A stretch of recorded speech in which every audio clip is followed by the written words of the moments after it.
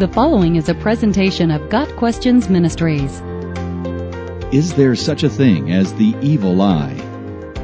The evil eye is the belief within folk religion that someone can look at another person and cause injury, illness, or even death.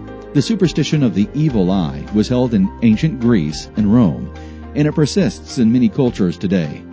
The evil eye is also called the envious eye or the invidious eye, because the person casting it is jealous of something. According to the superstition, a resentful person can transmit a curse, wittingly or unwittingly, simply by looking at someone or something in envy.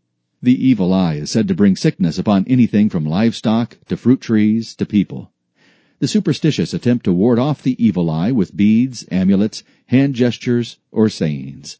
Some translations of Mark 7 verse 22 include an evil eye as one of the sins that begin in the heart. The Greek is literally evil eye. However, this is not a reference to anything superstitious. What Jesus is speaking of is a person that is looking to be involved in evil. Our modern idiom, looking for trouble, is a good equivalent. Most of today's translations render the phrase as envy. The believer in Jesus Christ does not need to fear superstition. Yes, Satan is real, but any power he has to hurt God's children is limited by God himself.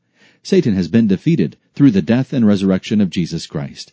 Relying on the power of the Holy Spirit and using the Word of God, the believer can have victory over the evil one. That is how Christ defeated Satan and withstood temptation. Matthew chapter 4. Paul tells the church to be strong in the Lord and use the spiritual armor that God has given us. Ephesians chapter 6. We do not need good luck charms. We only need faith in Christ. The Bible tells us, "You, dear children, are from God, and have overcome the evil spirits in this world, because the one who is in you is greater than the one who is in the world." 1 John 4, verse 4.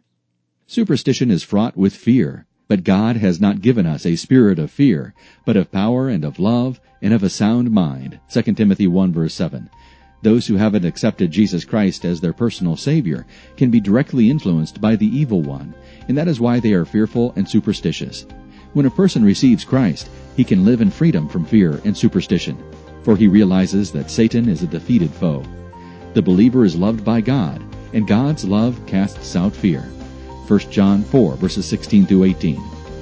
Got Questions Ministry seeks to glorify the Lord Jesus Christ by providing biblical answers to today's questions. Online at gotquestions.org.